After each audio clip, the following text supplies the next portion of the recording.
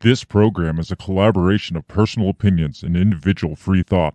It does not represent the views or narrative of the mainstream corporate media hacks. Viewer discretion is advised. And here we go.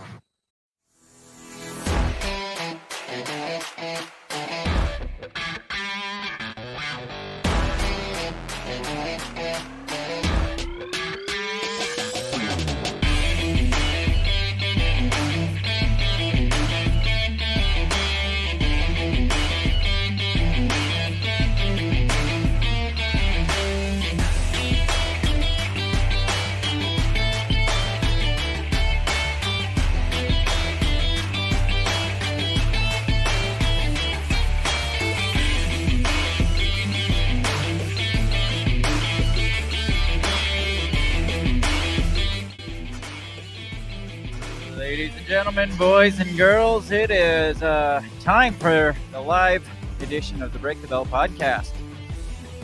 As you can see, I am without Bill. Bill bailed on me once again because Bill sucks and he's apparently...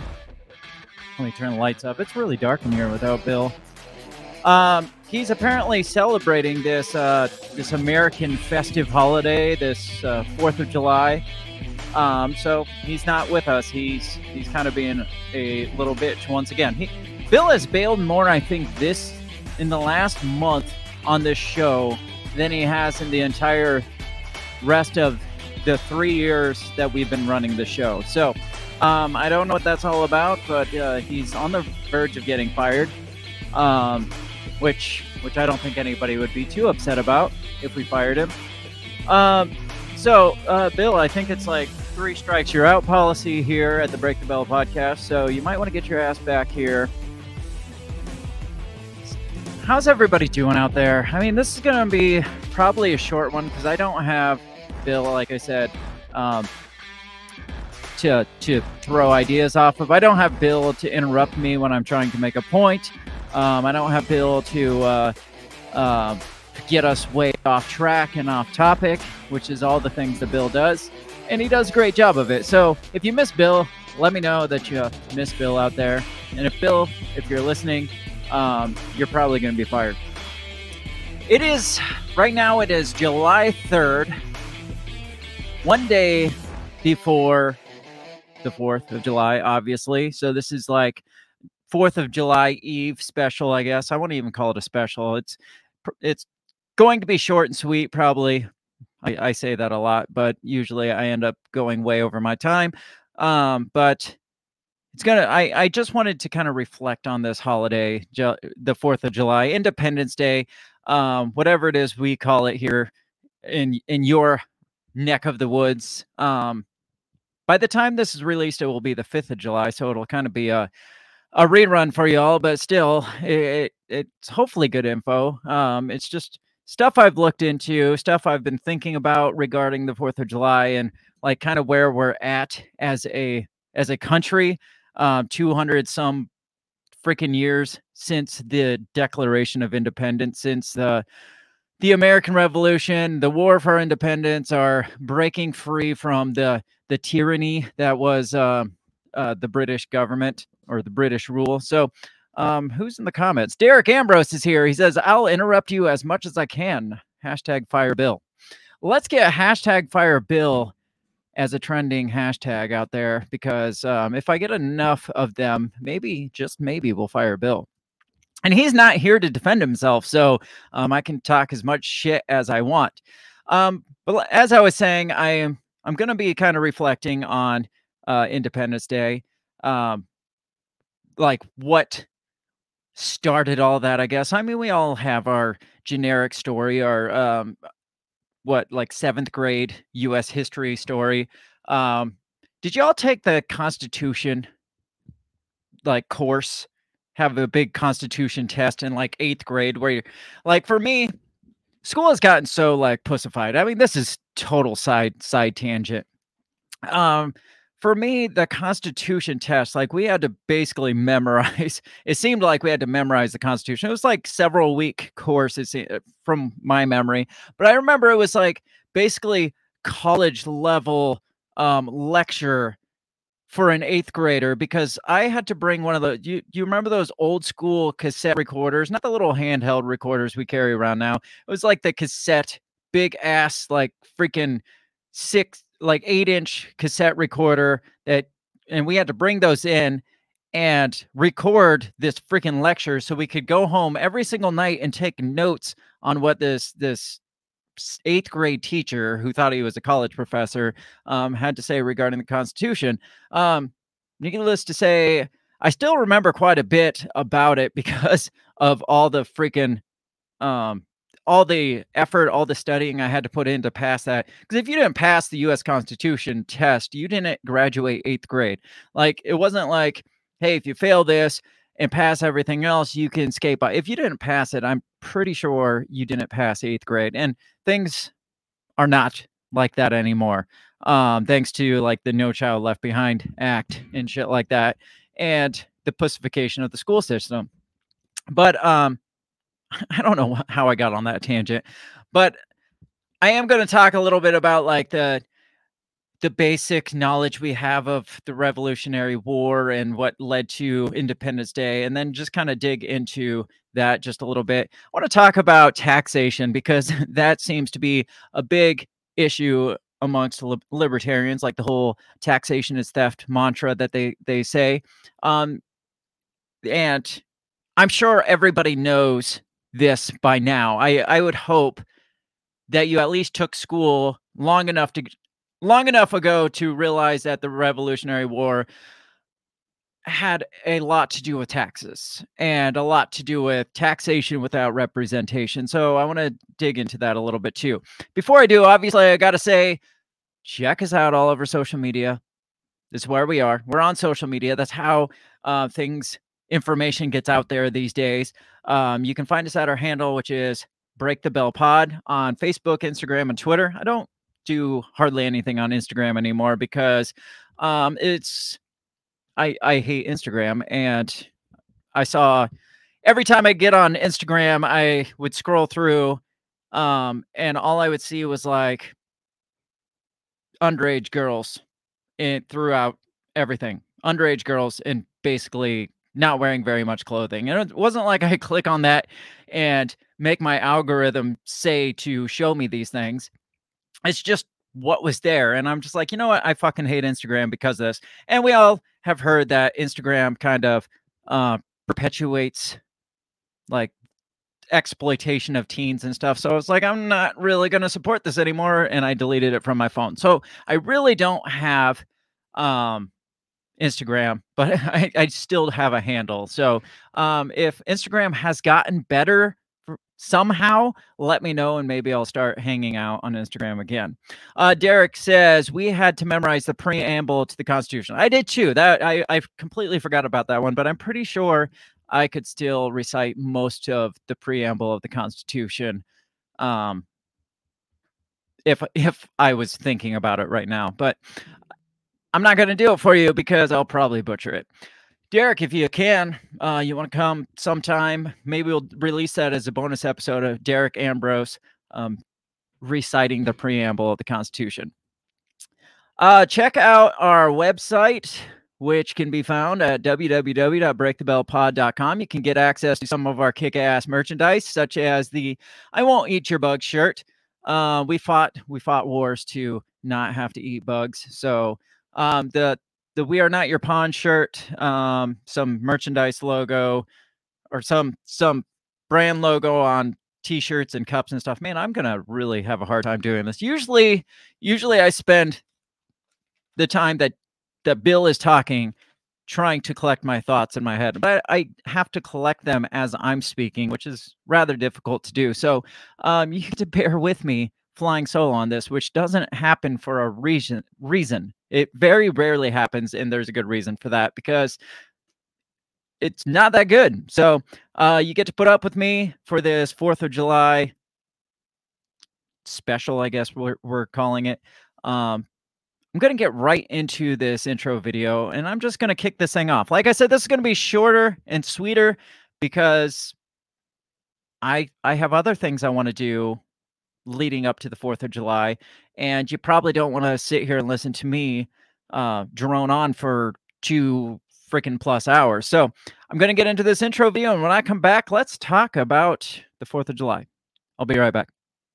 What did you say? You talking to me? What the heck are you talking about? What did you say? What did you say? What did you say? Are you talking to me? Are you talking to me? Are you talking to me? What are you talking about? What are you talking about? What are you saying? What did you say? Are you talking to me? Well, maybe he was talking to me. What did you say? Talk to me. What in heaven's name are you talking about? Talk to me, talk to me, talk to me, baby. What did you just say? What did you say? You listen to me. Are you talking to me? Are you talking to me? What the hell are you talking about? Who are you talking to?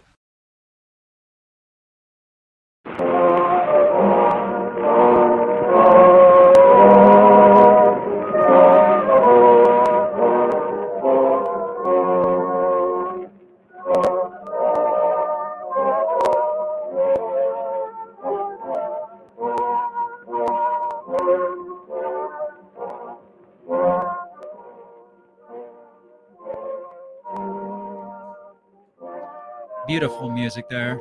Beautiful ancient recording of the national anthem. I mean, we all know, we all recognize it, hopefully by now. I mean, it is contested over whether we should have a new national anthem, whether we should have 2 national anthems, which I guess to each their own, whatever your opinion is. Just thought I'd play that just to get into the Independence Day spirit. You don't really hear people calling it the Independence Day spirit. You hear like Christmas spirit and Halloween spirit, but never like 4th of July spirit. I guess that's called patriotism, which is like a negative thing these days. If you say you're a patriot, then you're a terrorist, obviously. Derek is just messaging random messages, so I'm going to read them. He's like texting to the wrong people. He happens to be texting to this show when he's supposed to be messaging somebody else. He said, waves, maybe. Definitely waves, Derek. Definitely waves. But then he said to disregard because he didn't mean to message that to me, but I didn't disregard it because this is my show. You're messaging my show. You're interrupting me with your misappropriated texts. So I'm going to read them, and I'm going to regard them because it's my show. What are you all doing for? I'm not done with music. That music just didn't put me in the mood. So let's get a little more music going.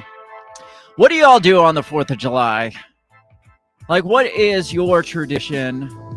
Like, it's typically a day where most people, I would say, probably grill out like burgers or hot dogs, something American. It's not usually, I don't really hear of like steaks on the 4th of July or like, I don't know. Usually it's like super American, like simple burgers or hot dogs and chips and I don't know, watermelon or something like that.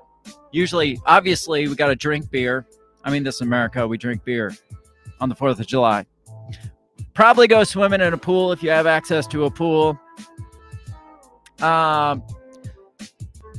Most people either A, watch fireworks. They go sit in grass and watch things go boom in the sky that are lots of colors, or you blow your fingers off lighting your own fireworks, which is much more entertaining. And I am not in any way saying anything negative about that because I would much rather be risking my own fingers versus sitting and watching somebody else risk their fingers. So what do you guys do? Derek, you seem to be the only one participating in this conversation. What do you do on the 4th of July? Let me know, and I will read it. text it to somebody else, or try to text to somebody else, and I will read it for you. So we're celebrating what exactly? Independence Day. Our split from the tyrannical King George. It was George, right? That's what I got written down, so I'm saying King George. Split from awful atrocities such as, look at this. I mean, as we're eating American burgers, this is the shit that the British are eating. I saw this pop up a couple days ago. It says, I don't think there's any denying that a medium rare steak boiled the UK way is 100 Flavor Town. You could be eating this shit if we didn't fight a war. We lost so many good soldiers, so you didn't have to eat boiled rare steak tomorrow. Is there anything, any British food that has any sort of flavor? Isn't like the most disgusting thing that you've ever seen? Anytime I see like a person from the UK posting their like Instagram foodie shots, it always makes me want to vomit.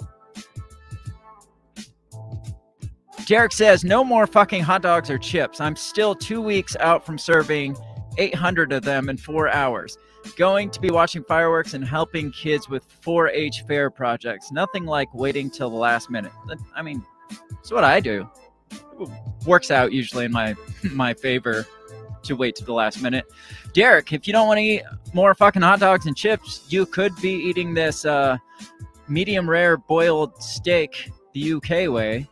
I mean, maybe that tickles your fancy a little bit more. I don't know. It looks fucking disgusting, though. So this whole, we kind of know this whole story. Again, like I said, from 7th grade, probably 5th grade, probably earlier, the whole American Revolution, Declaration of Independence, breaking free from the tyranny and the disgusting food. The story goes usually something like this, or at least from our memory. This is kind of how we remember the story. Great Britain or England or whatever we call it kept imposing, like raising taxes, kept putting taxes on the tea, putting taxes like the Stamp Act. They're just taxing and taxing and taxing. And we're like, we don't want that shit anymore. We're tired of your taxation. We threw the tea in the Boston Harbor, the Boston Tea Party. We all remember that. There was the Boston Massacre where people got fucking shot and killed. The shot heard around the world. And then Declaration of Independence. You can't forget about the Declaration of Independence. You got your founding fathers, Thomas Jefferson, Benjamin Franklin, you know, all the main characters. And then eventually there's freaking war. Why is my battery dying? I have this thing plugged in. No, I don't have this plugged in. Hang on. I'm back. I went to plug shit in and things just like stopped. I plugged the wrong shit in. That's why. Audio is good. Good. So I'm here. Like I said, trying to do things flying solo. So things started, my computer wasn't plugged in and I went to plug it in, then I plugged in the wrong thing and then I lost everything and it was a tragedy.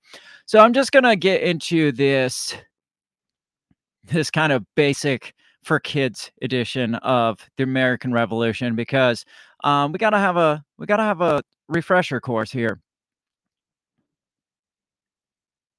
This is from Ducksters.com. It is like a child's version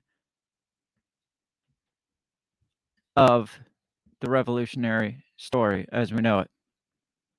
Let me get this pulled up. God, everything is going so dumb. American Revolution. The American Revolution was a time when the British colonists in America rebelled against the rule of Great Britain. There were many battles fought, and the colonies gained their freedom and became the independent country of the United States. The American Revolutionary War lasted from 1775 until 1783. Before the American Revolution, there were several British colonies in the Americas. Not all of them participated in the Revolution. Well, I think it stands to reason that if they didn't participate, they shouldn't be able to participate in all the freedoms that we all got to enjoy afterwards. All the freedoms from the abomination of boiled steak. They're just sitting back and like, I don't know how this is going to go. I don't give a fuck. I'm not going to help you fight. But either way, if you win, we get to participate. If we lose, then we'll just keep being part of Great Britain. That's fine. I didn't realize not all the colonies participated. I thought we all just got together and we're like, you know what? This shit sucks. Let's form our own things. But some people were like, nah, not so much. Derek says participation trophy by proxy. Yeah, that's pretty much. It says 13 colonies ended up rebelling. They were Delaware, Virginia, Pennsylvania, New Jersey, Georgia, Connecticut, Massachusetts, Maryland, North Carolina, South Carolina, New Hampshire, New York, and Rhode Island. Now, in all fairness, only 13 stars got put on that flag. So I don't know. Again, I don't know which colonies didn't participate, but only 13 stars made it on that first flag. So it was like a big kind of fuck you to all the others that didn't participate. So I don't know how long it took for them to decide, you know what, we're going to put more than 13 stars. We're going to add you guys in. But for a while there, it was like, yeah, you weren't part of this, so you don't get a fucking star. Representation. Now, this is a big thing I'm going to talk about because this is something, I mean, we hear about the taxes being the issue, but we don't really talk too much about the representation part being the issue. One of the main reasons the colonists rebelled against Great Britain is that they felt they were not represented in the British government. The British government was making new laws and taxes on the colonies, but the colonies had no say. They wanted to have some say in the British government if they were going to pay high taxes and live by British law. War did not happen right away. First, there were protests and arguments. Then some small skirmishes between the colonists and local British army. Things just got worse and worse over the course of the years until the colonies in Great Britain were at war.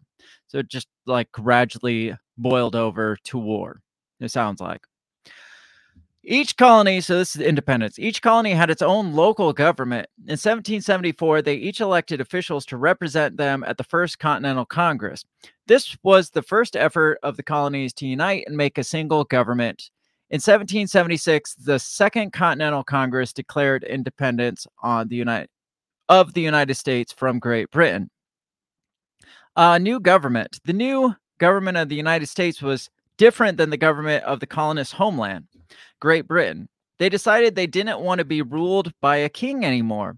They wanted a government that was ruled by the people. The new government would be a democratic government with leaders elected by the people and a balance of power to make sure no one could become king. Couple interesting facts, I guess. We'll read this part. The first shot fired in the American Revolution was April 19th, 1775, and is called the shot heard round the world. Number 2, John Adams was the defense attorney for the British soldiers involved in the Boston Massacre. He would later become a great leader in the Revolution and the second president of the United States. That seems weird to me. He defended the British soldiers that were involved in the Boston Massacre, which was one of the events that led up to the war in the first place. And then he ends up becoming one of the founding fathers, supposedly, of the United States after he defended the people on the other side. So I'm not sure how that freaking works out, but that's interesting. George Washington, the original GW, the first president, only attended school until he was 14. He became commander of the Virginia militia when he was just 23 years old. Although the war was between the colonies and Great Britain, other countries got involved as well. The French were a major ally to the colonies, and there were French, German, and Spanish soldiers who fought in the war. So that's all you need to know. Just that like short little 6-paragraph thing about the Revolutionary War. It's pretty basic. Very long story short. But the key thing, like I was saying, is that taxation without representation part. And they kind of gloss over that. They're like, you know what? The colonists felt they were not represented in the British government. And they wanted to have some say in the British government. It doesn't say anything about taxes. It just says they wanted some say in the British government. Now, the biggest thing here, and we hear this all the time, taxes. The taxes were too high. The Boston Tea Party was over taxes. We fought a war over taxes. And what's interesting to me is looking at the tax rates then versus today. The overall tax rate for everything that the colonists were being taxed was approximately 1.4% of the money that each person had or made or whatever. I don't know if I don't think it wasn't like income tax, but it was like tax on everything. They paid 1.4% was their tax rate. Today's income tax. I got this pulled up. It's bankrate.com. It gives us kind of a look at the income tax today. Let me scroll down. So here's the tax brackets here for the April 2023 tax season. If you make $0 to $10,000, your income tax, this is just income tax, mind you, not all the other taxes. If you make $0 to $10,275 as a single individual, your tax rate is 10%. The lowest tax bracket is 10% compared to 1.4% back in 1774 when we're like, fuck all these taxes. We're going to start a war. We're going to break away from this shit. 1.4 versus 10%. 10,000 something dollars up to $41,000 is 12%. On down, if you make, this is probably higher than median, I would say, 89,000 to 170,000, you're in the 24% tax bracket. If you make $539,901 or more, that's really specific. $539,901 or higher, your tax bracket, your tax rate is 37 fucking percent. Over a third of what you make is taxable income. Derek also says, how many politicians do we have to 1776 to get back to 2% tax? None.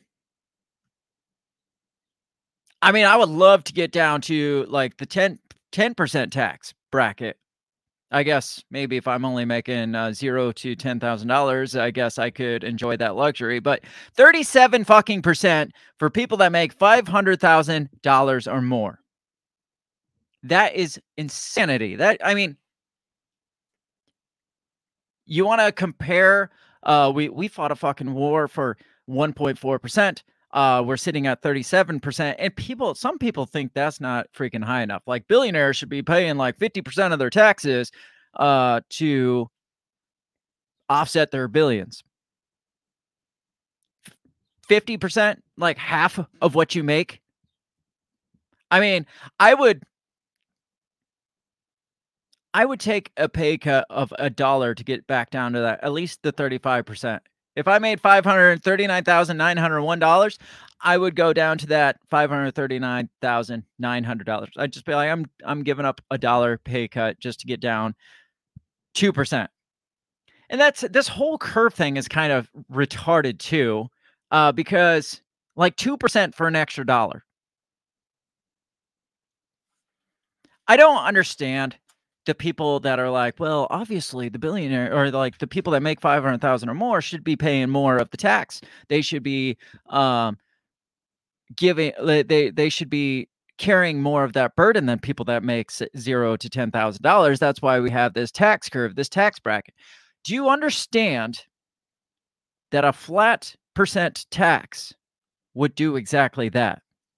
Let's say everybody paid a flat tax of 10%.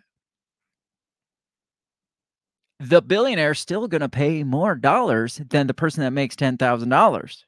It's just how math works. That's how basic math works. Flat tax just seems to make more fucking sense.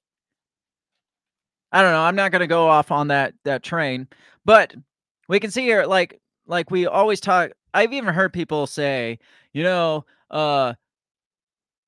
the wars were fought over taxes. Look at the taxes. The wars weren't fought. The Revolutionary War wasn't fought over high taxes, clearly, because the colonists were paying next to nothing.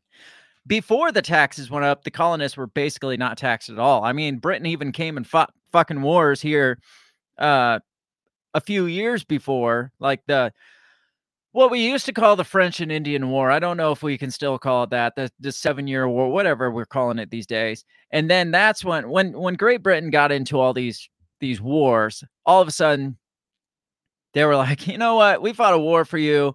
We're going to start taxing you. And then the colonists were like, fuck that. We don't have anybody in like our own representation in the government. So why would we pay taxes on things that we have zero say in? The whole taxation without representation mantra. And it makes sense. It's like, if you have no say in what your government does or spends your money on, why would you want to give them your money?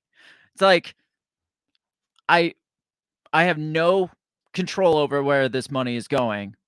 I'm not going to give it to you. Sounds kind of, I feel like we can apply that to today. I feel like we may be living in a time of taxation without representation. Not sure. I mean, I'm not like some political scientist or anything like that, like poli-sci major or anything like that. So I'm just saying, from my perspective, I feel like we're living in an era, and we probably have for 100 years now, in an era of taxation without representation. And I'll get into that here in a little bit. But I want to read this article here. This is actually from taxfoundation.org. And it talks a little bit about taxation without representation. It's titled Taxation, Representation, and the American Revolution. It says, in his day, James Otis was a prominent lawyer, legislator, and patriot, but today his name is all but forgotten. But when all else fades from memory, words enduring, his rallying cry of taxation without representation is tyranny becomes the watchwords of the American Revolution and remain familiar to our ears. American independence, which we celebrate this week, was born of a tax revolt. That revolt had little to do with the tax rate. So when we see this 1.4% versus the 37%, has nothing to do, little to nothing, probably nothing at all to do with the tax rate.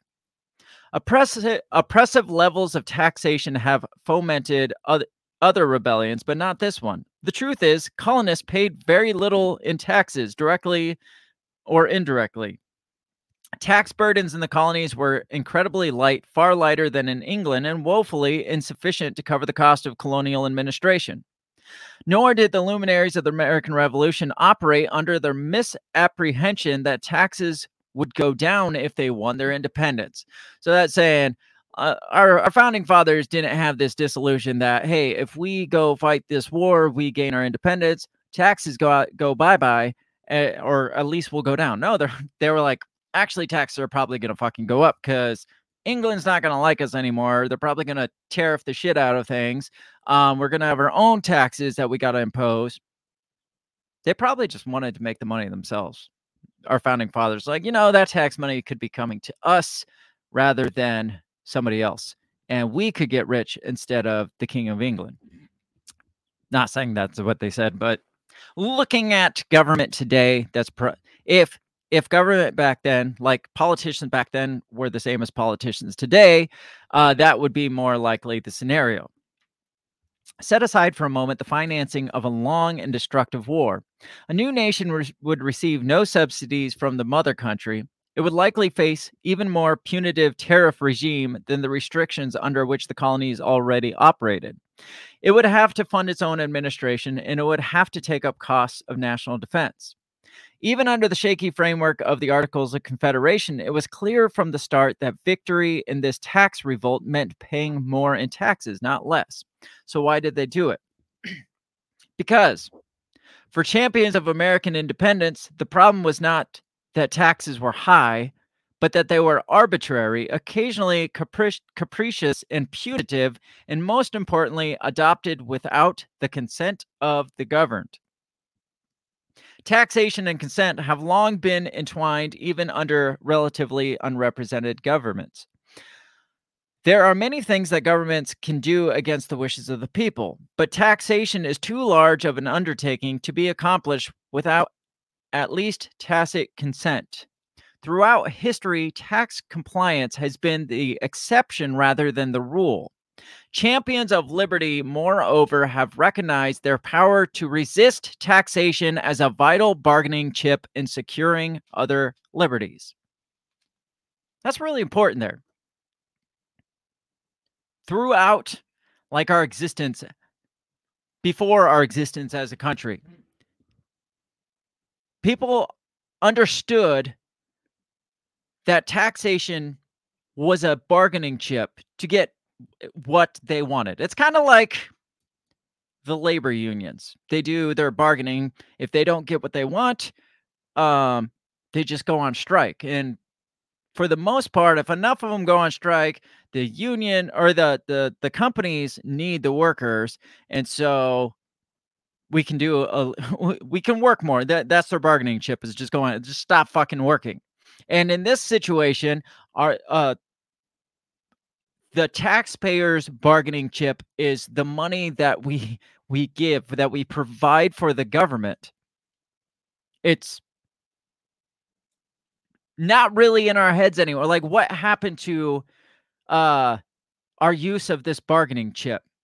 What happened to, you know what? We don't like what you're doing. We're not going to fucking pay our taxes. And if enough of us did it, I mean, shit would get done. I mean, if a couple of us are just like, taxation is theft, we're not going to pay our taxes, nothing's going to get done. But collectively, taxation is a vital bargaining chip. We don't really think that way today, but the government knows it. The government knows that taxation is a vital bargaining chip. Do you remember this article from last year? I think we talked about it. The IRS hired armed agents last year willing to use deadly force and surveillance in all 50 states. You remember this one? We're like, why the fuck does the IRS need armed agents? Well, because the IRS and the government know that taxation is a vital bargaining chip. If people got smart, if people got like savvy and they actually started to fucking work together, they could just, instead of like forming some sort of freaking domestic terrorist cell or something like that, we could all just get together and just be like, you know what, we're going to take down the fucking government. And they're like, what are we going to do? Obviously the FBI agents infiltrated in our little group. They're like, are you going to go kidnap the governor? No, we're not going to do that. It's fucking stupid. I got a little baby spider. Are you going to go like blow up a federal building? No, that'd be fucking stupid. So what are you guys going to do? We're just going to not pay our taxes. That's it. The government could shut down. You could change the direction that your government moves just by us all collectively saying, I'm not going to fucking pay my taxes. The greatest part of it is they hired 350 plus jobs. Armed IRS agents. If say 1,000 of us, it's going to take more than 1,000 of us. 1,000 of us decided I'm not going to pay my taxes. There's not a whole lot 350 armed IRS agents is going to do. Instead, they got us arguing about and looking for domestic terrorism. They got us arguing about like which bathroom we're supposed to be using. They got us arguing. And if we all just collectively said, I don't like the way this is going, I'm not paying for your services anymore. Government shuts down. I mean, just like union workers going on strike, it shuts down. It just fucking shuts down. I mean, it's got to be as rigid as a union worker strike, though. Like, we got to shame the people that are still paying the taxes when we decide to collectively do this. Be like, no, you're crossing that picket line by paying your taxes. Fuck them all. I mean, it's like when Bud Light decided to put that Mulvaney person on their freaking advertising, and everybody's like, we don't like the direction you're going with this, putting that tranny on your beer. We're not going to drink your beer no more. And what happened? Enough people didn't drink the beer, and things start like they come out, make public statements. And they're like, no, that wasn't good enough. We're still not going to drink. Lots of money lost. Probably going to change the direction. If not, probably going to change the direction that some of these corporations decide to take. Because there's power in your money, because they don't exist without your money. Just like the government. You want to make a difference? Yeah, you can vote all fucking day long. Probably going to make little to no difference at this point. But if we all stop paying our fucking taxes, guess what? We're not sending to Ukraine anymore. Guess what? We're not paying for gender studies in freaking Lithuania or wherever. You don't like paying for the college forgiveness plan. The college tuition forgiveness plan. You don't like that? Everybody just stop paying your fucking taxes, and it doesn't happen.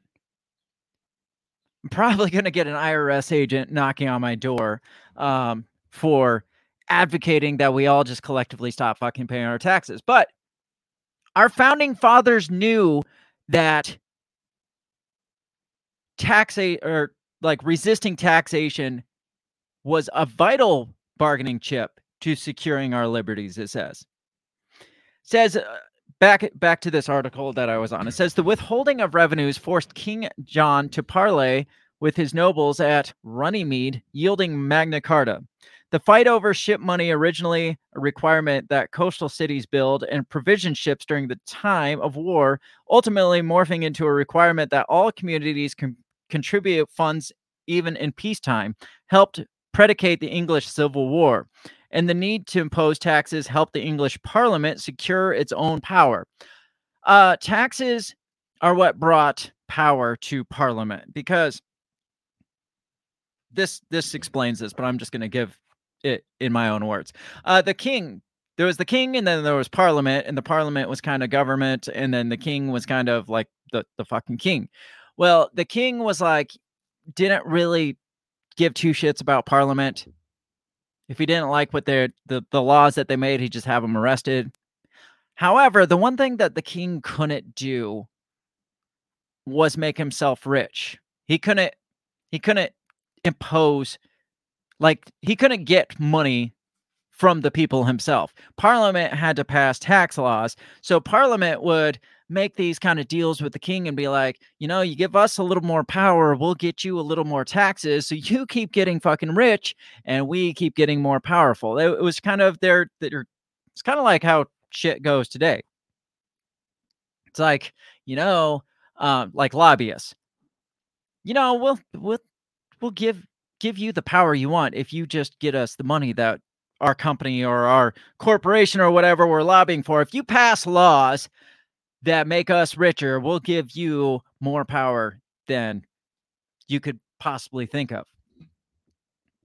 That's how it kind of, like, the taxes and the Parliament and the king kind of worked out in England to begin with. It's like Parliament wasn't that big, but they're like, we'll scratch your back, you scratch ours. We'll get you the tax money if you let us have a little more control, a little more power, a little more of the piece of the pie. It says, Parliament after Parliament traded its agreement to taxes for increased power over the prerogative of government. Colonists knew their English history. James Otis wasn't entirely original. The earliest attested precursor to taxation without representation as tyranny came out of the ship money disputes that I read about a few minutes ago. Says there can be little doubt that taxes hold pride of place in the cause of the American Revolution. Colonists protest the Stamp Act and the Navigation Acts. They rechristened one set of Parliament enactments the Intolerable Acts, which left little room for interpretation. They boycotted dutiable goods led by troublemakers like Samuel Adams and John Hancock. They turned to smuggling to evade tariffs, and of course they brewed their tea in the Boston Harbor. Clearly, the colonists did not care for British taxes, but mainly they did not care for the fact that they weren't consulted about them. Let's see. There's one part that I wanted to read most. I think it's towards the bottom. Let's see. It says the colonies could elect their own members of parliament, perhaps. Oh, so these are some solutions. It says to the colonists, though, these were sops. Neither gave them meaningful say over their own taxation. Taxation without representation was still tyranny, be those taxes ever so low. Whatever else taxation should be, it had to be by the consent. The idea, at once steeped in British history and radically revolutionary, remains an animating principle not only in taxation, but for the whole American experiment. That's something worth celebrating this Independence Day. One thing it mentions, and I don't want to read that deep into it, but it says the power of the purse belongs to the people. So I want to talk just a little bit about taxation without representation. There we go. Derek says the IRS is the mafia. Sure, would be a shame if something happened if you didn't pay your taxes. True story. So we fought this war. We fought against taxation without representation. So that means now we obviously have taxation with representation. That makes sense, right? We have a representative democracy where we vote these politicians in, and then they go up to Washington and they enact policies, or they work on policies for us. That's how it works, right? What about when you get $4.1 billion in lobbying just last year? What does that do to taxation with representation? Like, how many promises are made and dollars passed and handshake deals made for this $4.1 billion in lobbying? How much of your opinion do you feel is being heard by your representatives when $4.1 billion is being waved around in D.C. in just lobbying alone? Like, who's actually represented when these laws are enacted? Is it you? Like if you went to your congressman and was like, you know what, you should really try to get this thing passed because it affects all the people of our community here and the community that you represent in the state of whatever, like here in Iowa. I send my right to my congressman and I say, hey, Mr. Congressman, I think, like, I've talked to everybody in our community here that you represent, and we feel like this would be best. Could you try to push this?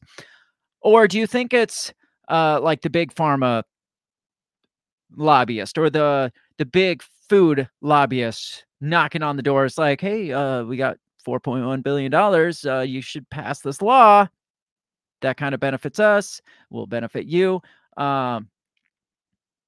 Waving money around. Yes, I know supposedly the lobbyists don't pay the politicians, but there's money going around there. If not money, the promises made, like the revolving door of, you pass this law and we got this great job for you at Halliburton, or this great job for you at freaking Monsanto or something like that. When your term is up, we'll make you CEO of this corporation. And it's just this fucking revolving. And then you're going to make billions of dollars for sure. Like, who voted? Like, which one of you voted to send the billions of dollars to Ukraine, or consented to send billions of dollars to Ukraine? I mean, that's just a like off the top of my head example of where your money is going. Like, I know, for fuck's sake, I had no consent to sending billions of dollars to. Well, we vote for our representatives, and they make the policies to send the billions of dollars to Ukraine. But that was like, when you're making policies, that wasn't on your political platform, your political agenda. It's like, we're going to send billions of dollars to Ukraine. Vote for me. No, that wasn't like, how many laws, like 1,000-page laws, go through that your representative doesn't even read, but they get some kind of handshake deal. It's like, you push this thing through, we're going to make this one easy for you. Your representation, your consent for that law to be passed through, that your representative never even freaking probably cracked the binding on. And they never at least read the fine print in those thousands of pages of freaking bills that are being pushed through. Like, taxation with representation. What about like Illinois? Here, let's pull this up. Here is an image of like red versus blue in Illinois. Illinois is predominantly a blue state because of all the like millions of people up in the Chicago areas. But predominantly, it would appear that the majority of Illinois is actually red. But the representation is going to be more predominantly blue. All the taxes that get passed are going to be more Democrat. I don't give a shit. They're both freaking retarded. So I don't care if it's red or blue. I'm just saying, the majority of Illinois is ran by a small little chunk of Illinois. And it's the same in like California, New York. If you look at their red versus blue maps, it's just like, we know California is a Democrat state. We know Illinois is a Democrat state. We know New York's a Democrat state. But geographically, probably 90% of all those states, well, maybe not California, but New York and Illinois, probably 80% at least is red geographically. And laws are being passed that I would think, based on how this is split up, would be considered taxation without representation. And maybe, like I said, maybe I just am not a political scientist where I know what any of the shit even means. But, I mean, I don't even, like, this is freaking so far from taxation of the consented or representation of the consented, because I think if you took a poll, whether Democrat or Republican or Libertarian or whoever, of who agrees with 100% of the direction that the U.S. government is going today, I guarantee you probably 90% of them say, but you voted for them or you didn't vote for them, and this is a representative to democracy, and this, if you don't like it, just vote them out. If you don't like it, just vote for the next guy the next time. Better luck next time, guys. Just go vote, get out and vote. Stop paying your damn taxes. Quickest way to solve a problem. Derek says 4.1 billion split between all the House and Senate. That's still a nice chunk of change. It's true. Now, do you think our founding fathers, that's a good point. I don't know how many people are in Congress, but I mean, I can do the math. I just don't want to right now.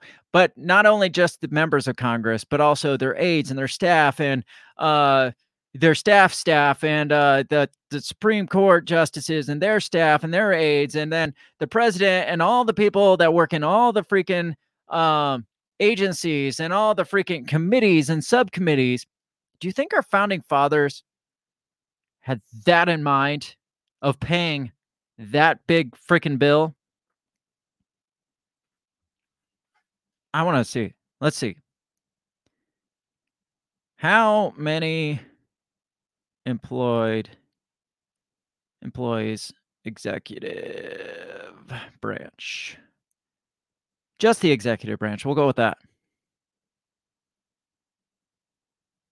Oh, well, the armed forces are considered. So the executive branch employs more than 4 million Americans. Interesting. I don't know. It's a lot of fucking people. A lot of people that you are paying for that are making laws that I didn't consent to. That are passing bills that I didn't consent to. Taxation without representation. Everyone basically says everyone who is taxed gets to vote. I mean, that's taxation taxation with representation is everyone who gets taxed gets a vote, or everyone who votes get taxed. Kind of flipping it around, but if everyone who's taxed gets a vote, then everyone who votes gets taxed. It should make sense. What about felons? What about federal, like people who have served federal time or jail time for being a felon? I know some states say if you're a felon, you can never fucking vote again. But do those same states say if you're a felon, you can never be taxed again? Because if this is taxation with representation, then if you're not allowed to vote, you shouldn't be required to pay taxes.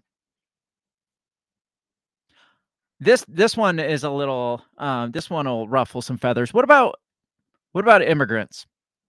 Immigrants who cannot, like illegal immigrants who cannot vote but still are required to pay taxes. I mean, again, that one's going to ruffle some feathers because a lot of them are paid under the table, but they're still paying sales tax. They're still paying gas tax and somehow paying property taxes, I'm sure, if they own a house. I don't know. They're still paying some taxes. Should they be allowed to vote if they're paying taxes? Or if they're not allowed to vote, being illegal aliens, should they not have to pay taxes? I mean, you get the hard right saying, well, all these immigrants should be paying their fair share. Well, then should they be also allowed to vote? I mean, again, it's kind of a dicey area, but I don't know. If we're going with taxation with representation, it just would stand to reason that everyone who gets taxed gets to vote. What about the other way around? What about everyone who votes gets taxed? And we hear on the left, let's fight both sides. On the left, they're like, well, I don't know, Elon Musk or Donald Trump didn't pay a dime. Elon Musk didn't pay a dime in income tax because he's a billionaire and he doesn't have to pay income tax. I guarantee you Elon Musk paid far more taxes than you will ever even be able to comprehend in your brain what that much amount of money looks like. Maybe not through income tax, but through payroll tax, through freaking property tax, all this other shit. He's paid a lot of taxes. But what about those on like social programs? Like on welfare. We'll just throw it out there. What about people that get welfare checks and that is their sole source of income? They're not getting taxed on that income. They're not paying income taxes on that. Should they be allowed to vote? Should they be allowed to vote on social programs specifically. I mean, it's a dicey area. If you're saying people who are taxed get the right to vote, well, what about people that don't pay taxes? Should they not have the right to vote? Derek says, direct democracy, we'd all get a vote, but then the cities would rule everything. Yes, unfortunately, that's how it would work.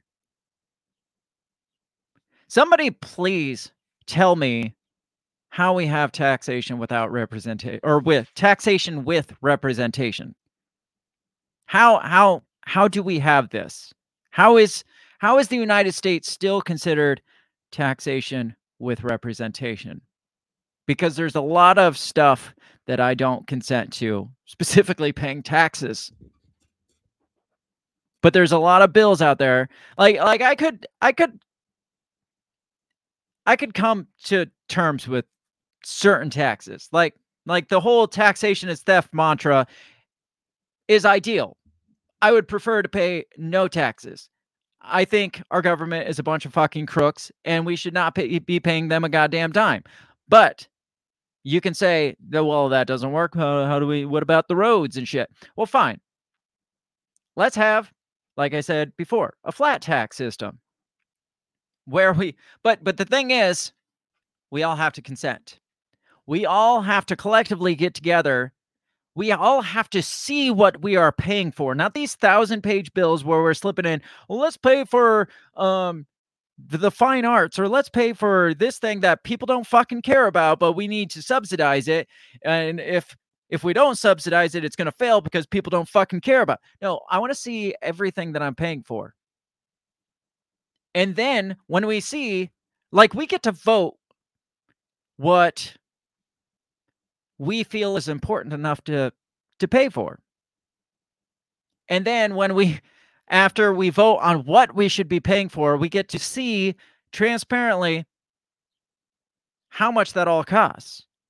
And so then we'll collectively come up with a flat tax rate that's going to cover all those costs. I mean, it makes the most sense. It's like, you know what? I want this covered, I want this covered, and I want this covered. I don't need that. I don't need that social program. We don't need to pay for those studies or this. But we do need this, and this. What's that all come to?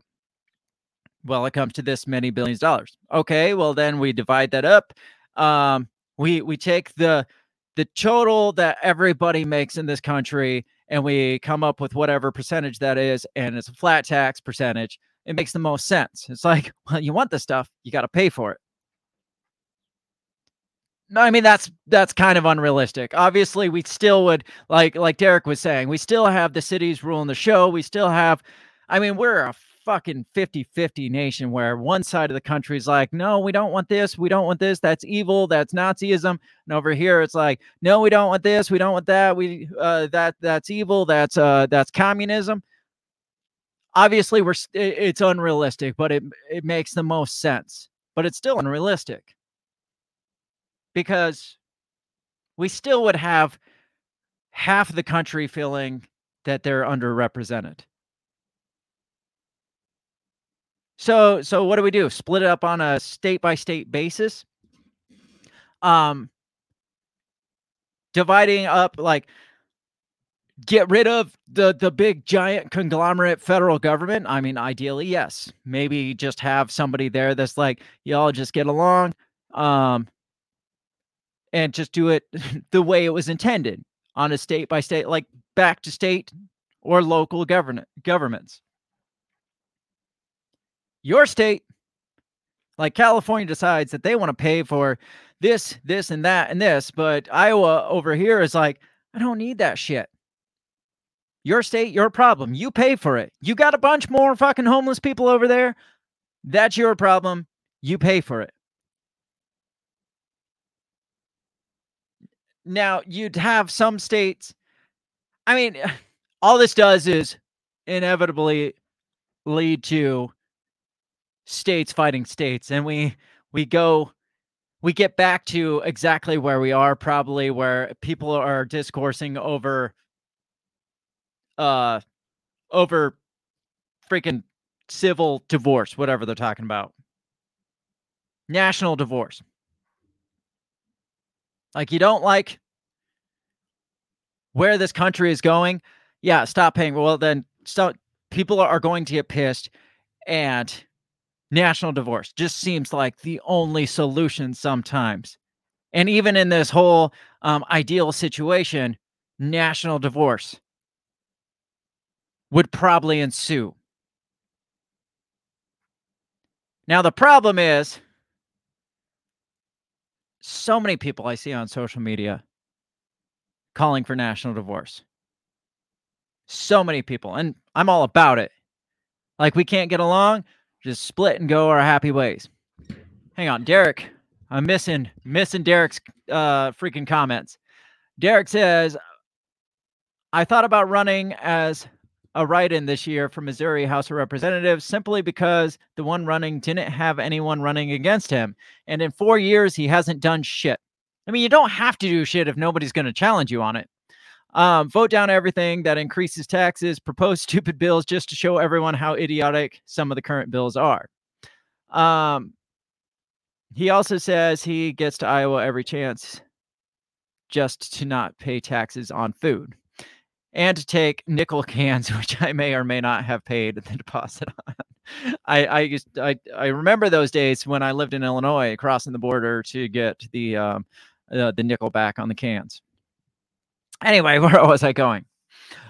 National divorce. It sounds like, to some people, it sounds like just, it's like an action movie that's going to have a great ending. And it may have a great ending. It'll probably have a really shitty ending.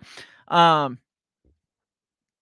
problem is, how many of you, like people would be like, oh, I'm going to fight this war. I'm going to split up. I'm going to blah, blah, blah. I fully support. How many of you are actually willing to simply stop paying your taxes, to take that risk? It's like, all of us, before we try this national divorce thing out, why don't we all just stop paying our fucking taxes and see how that works out?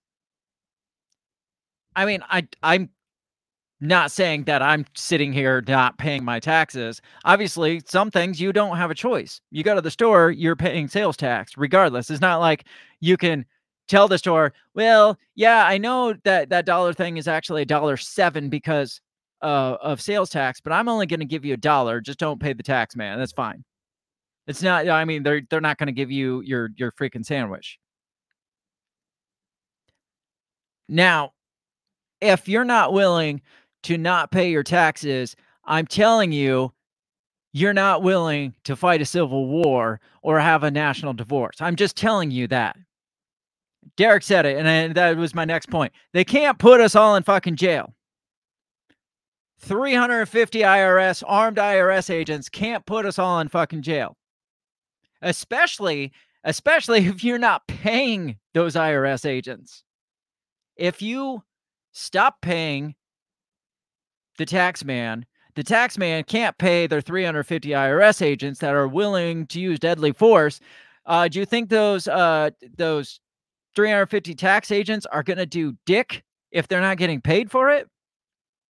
Unless they really crack down and start threatening jail time to the IRS. I don't know, but for the most part, they can't throw us all in jail. I mean, you stop paying taxes, you stop paying the jail systems too. You stop paying taxes, you stop paying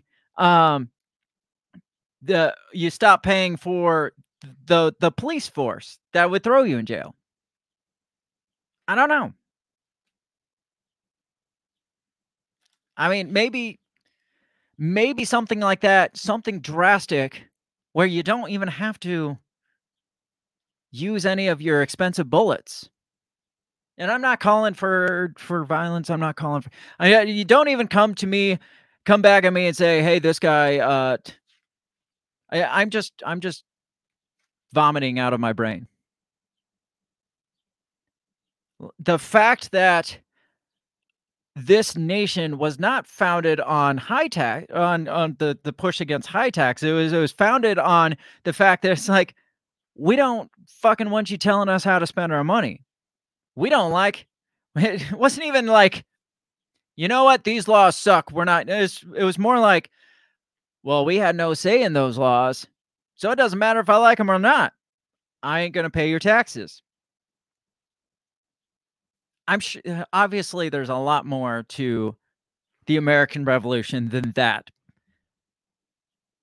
But the whole taxation without representation, just like, it should mean so much more today than it even did back then, because we're not represented.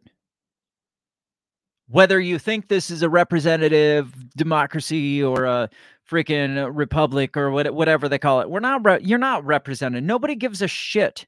No politician, no freaking congressman up on Capitol Hill gives a shit about your opinion. It's all about those $4.1 billion in the lobbying.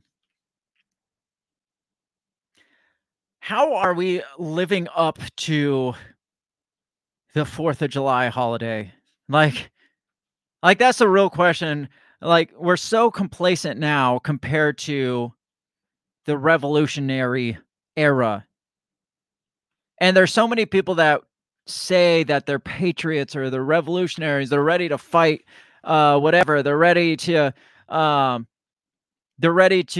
take up arms. And it's just like, no, you're not. Like, as soon as the shit got a little hard, a little uncomfortable, you'd roll over. At this point, I probably would too. It's easy to eat your hot dog and yell freedom on the 4th of July. But it's a little bit harder to, like, demand your freedoms through your wallets, through whatever. This whole American experiment was about us collectively governing ourselves. It wasn't about, like, the hundreds of politicians up there getting fat and happy by ruling us over here. It was about us collectively ruling ourselves. And we were given a freaking list of tools to use to collectively rule ourselves, like freedom of speech, like the freedom to protest, like the freedom to own and possess and carry arms. We have the list of tools to collectively ensure that we can govern ourselves. But today, like, we have to get a permit to carry a gun. And you can argue all day, well, the founding fathers didn't, blah, blah, blah. That was a different time, and muskets and blah, blah, blah.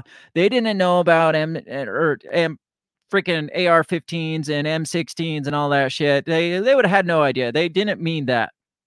You got to have a permit to carry a gun. Even the Constitution says you can own guns. What about if that one's too much of a gray area for you? What about having to have a permit to protest on public property? Now that one should piss you off even more than having to have a permit to carry arms.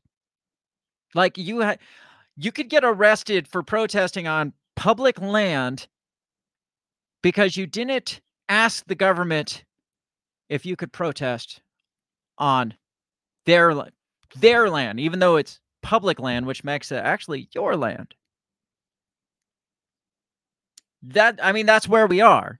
You think we live in this free country, you gotta ask for permission to protest the things that you don't like. And if the government says, no, you can't protest that because we don't like that, you don't like the things that that you're protesting. Derek says, wonder if the IRS agents would shoot our dogs like the ATF. Most likely. Most likely they would. I got this last article. It's about all I got. What are your thoughts on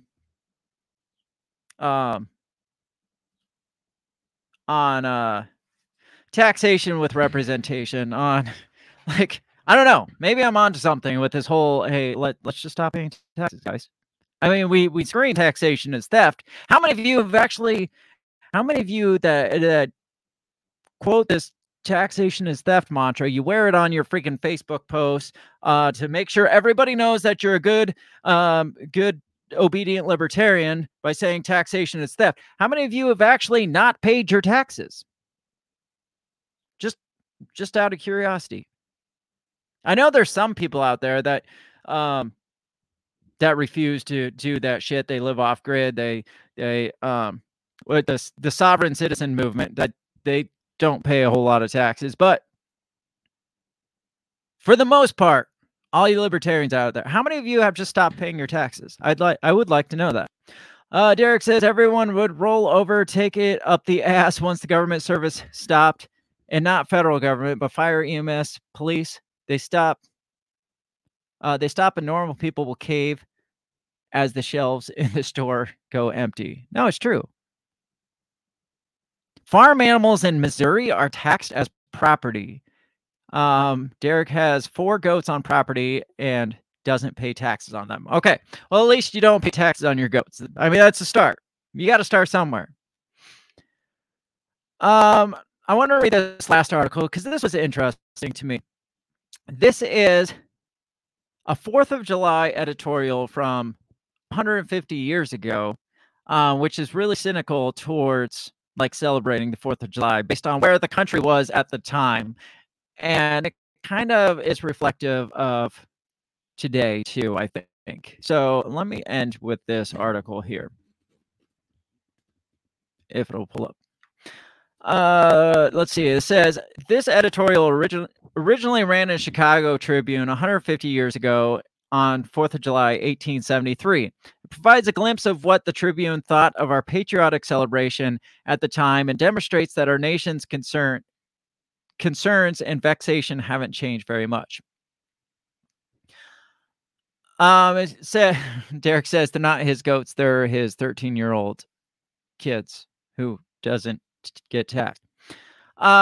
So this starts out, it says, the day we celebrate has arrived. So again, this was from 1873. So almost 100 years after the Declaration of Independence. So 100 years later, they were reflecting on celebrating the 4th of July, just as I am about 250 years later.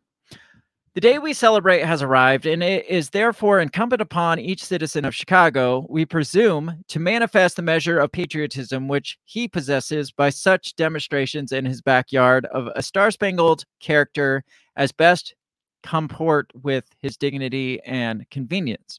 The occasion, however, which gave birth to the 4th of July is now so remote in national history, and the American people have suffered so many petty tyrannies since the English yoke was broken that the primal meaning of the day has become quite indistinct. The result is that the celebration of the national anniversary has of late years been a very heterogeneous description. There is one class of people who make a fetish of 4th of July and fall down and worship it. We all know those people. The other class declares it a nuisance and runs away from it, if it is possible to run away. If not, it bears the infliction with philosophical composure and rejoices when the last rocket sputters itself away in the clouds and the eagle screams his last scream. The former class is conscientious in its fetish worship, and like a true devotee, is ready to be crushed under the wheels of the national juggernaut, or to sacrifice itself in some other manner. Some men blow off 2 or 3 fingers, or even give up an arm or a leg for the fetish. Small boys would cheerfully fill their faces with gunpowder, or sacrifice an eye. Some men will get drunk and fall into the river. Some will get drunk and, in the resultant fights, sacrifice themselves by cold lead or steel. Some will cheerfully contribute a smashed buggy, a wrecked horse, and 2 or 3 broken ribs. Others will set fire to their houses or stores and manifest their devotion by a general illumination. Others will fill themselves to repletion with green peas, cucumbers, and mint juleps and have cholera morbus. The other class of people has already flown from the torture of 4th of July to remote green pastures, far off seacoasts, and distant, obscure hamlets where the eagle never soars, and the Star-Spangled Banner, if it waves at all, waves in a becoming manner, where the 4th of July orator is as yet unknown, and small girls in white have something else to do besides run around in chariots and making themselves sick with ice cream and lemonade. The 4th of July will have plenty of celebrators or celebrators. I don't know. He's speaking in weird old English. There is no doubt of that. There will be plenty of noise. There's no doubt of that also. There will be plenty of accidents, casualties, fines, haps, and mishaps also. There's no doubt about that either. But still, the question recurs. What are we making the fuss about? If we must blow our legs off, burn up our houses and fire rockets through our neighbors' vitals and get patriotically drunk and keep the everlasting birds screaming, why not have some motive for it? Why not have some method in our madness? For nearly 100 years, we have been celebrating a Declaration of Independence from British power and hailing Columbia's heroes of the heaven-born band who fought and bled in freedom's sacred cause. And also those American tars who doused the royal ensign so handy-o, why not, for the sake of variety, at least have a change in the program? There is no immediate danger of British tyranny at present, nor is it probable that we shall ever again have to pay taxes to Her Most Gracious Majesty. Why then fire the American heart and the Chinese cracker every July? Why not get up a new Declaration of Independence?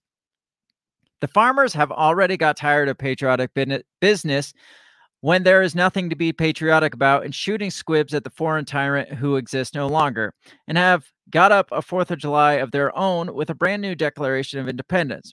Why should not the whole American people go do likewise?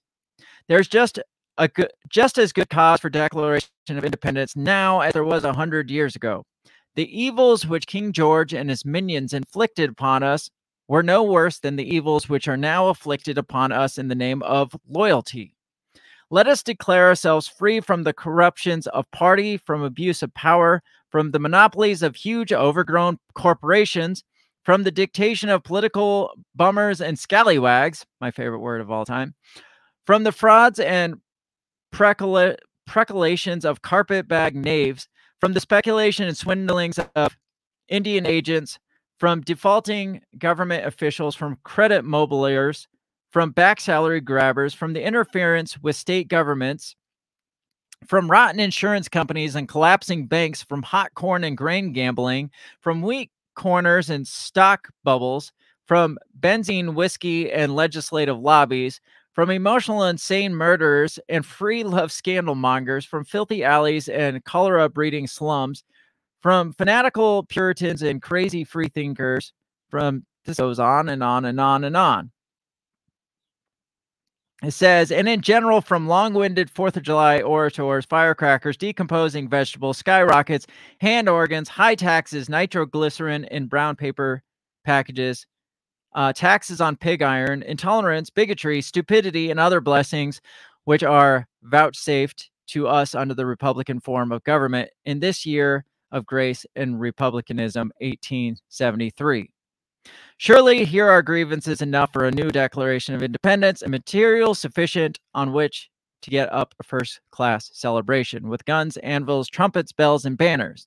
The old 4th of July has become moldy with age. Let us shoot off firecrackers for something new and vital. And if we must sacrifice ourselves to our fetish, do so with the consciousness that we are contributing our legs, arms, and fingers and distressing our insurance companies for something fresher than a centenarian reminiscence. And all this we can do without any sacrifice of patriotism or any diminution of flag, eagle, or firecracker. So there you have it. Pretty much what he was saying about 100 years ago, I'm saying today. It's like, sure, we declared independence from all that shit 250 some odd years ago, but when are we going to declare independence from the swindlers, the scallywags up in the government, the collapsing banks, the insurance companies, the stock bubbles, all these things that he was bitching about 100 years ago, 150 years ago, I'm bitching about today. Like the high taxes, the bigotry, the stupidity, and the taxes on pig iron. I'm still bitching about the tax. I don't know what's pig iron. All I know is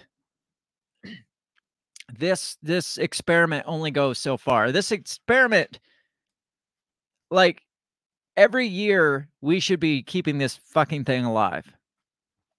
But we're not. We're just complacent, paying the tax man, letting them make the stupid laws that we fucking hate. We will sit here and bitch about it, say, well, we got to vote this guy in, or we got to vote that guy in, or we got... None of that matters. I've come to terms with none of that freaking matters. Until we get the person in there that's going to be like, end all taxes. That's great. That's fucking great. But we also could vote with our pocketbooks and say, let's end all taxes. Just stop. Just stop. I don't know. Maybe we should just declare like tax-free day or something, or tax-free year. Like, nobody pays their income tax in 2024. Let's see how long the government holds out. I mean, they've got us brainwashed to think that we have to do this or we will go to jail. Like Derek said 20, 30 minutes ago. Can't throw us all in jail. I don't know. It's just my opinion this 4th of July. But I mean, we got to do something. Like, yes, go eat your hot dogs or your boiled steak or whatever it's going to eat. But in the back of your head or in the front of your head, maybe have these conversations with yourself. Maybe have the uncomfortable conversation with the people that you're celebrating your so-called independence with. Be like, look, what exactly is it we're celebrating? Yes, we did free ourselves from the tyranny of boiled fucking steak. We did it. But maybe it's time we focus forward and realize that we're in a much shittier spot than we were, but 100 or 250 years ago. Whatever, however many. I can't do that freaking math right now. The problem is, those people were willing to do something about it. They were willing to throw the tea in the freaking Boston Harbor. They were willing to give up all their comforts to make this the thing that was supposed to be us collectively governing ourselves and making the laws that benefit us, not people that are lining their freaking pockets with your hard-earned money. I don't know, some things to think about. That's all I really got. I mean, I can bitch about this all night. It's been it's been just over an hour and a half, so it was short, like I said. Let me know what you think. Let me know, where this thing moves forward. Does it end in civil divorce or freaking federal divorce? Does it end in, a freaking civil war? Does it end with, us just not paying and seeing where it goes from there? Because that would get really, that they will not go out without kicking and screaming. So it will get ugly, but it's got to start somewhere. Tell me what you think. You can find me all over social media, like I said, at the handle @BreakTheBellPod. Come hang out on Twitter. That's where I like to hang out. Because it's summertime and I do things besides just stare at digital screens. I haven't been as active on Twitter, but I will get back into it here very soon. We also have a Facebook forum, which is called the Breaking the Bell Forum, which is where you can come hang out without your friends and family knowing that you're as batshit crazy as I am, because it is a closed forum. Everybody is welcome as long as you're a person and as long as you're not a total dickhead. So come join that. Like I said, our handles all across social media is @BreakTheBellPod. Share this shit far and wide, because more people need to hear stuff. More people need to know that we collectively disagree with what's happening. And the more people that know it, the more we can kind of band together and come up with freaking ideas. So share this shit far and wide, because I love you for it. Have a great 4th of July. Definitely, I know I ragged on eating the hot dogs and shit. I'm going to be eating hot dogs and chips and stuff too, and probably blowing off my fingers with fireworks. So I am going to be doing that stuff, but I don't know, just kind of think about the shit at least once tomorrow. Think about this stuff that I talked about and what the Declaration of Independence, what the American Revolution, what that all actually stood for. Have a great rest of your week. Enjoy your 4th of July. I will catch you next time. Goodbye. The Break the Bell podcast is brought to you by you. So pat yourself on the back because without you, we would be talking to ourselves.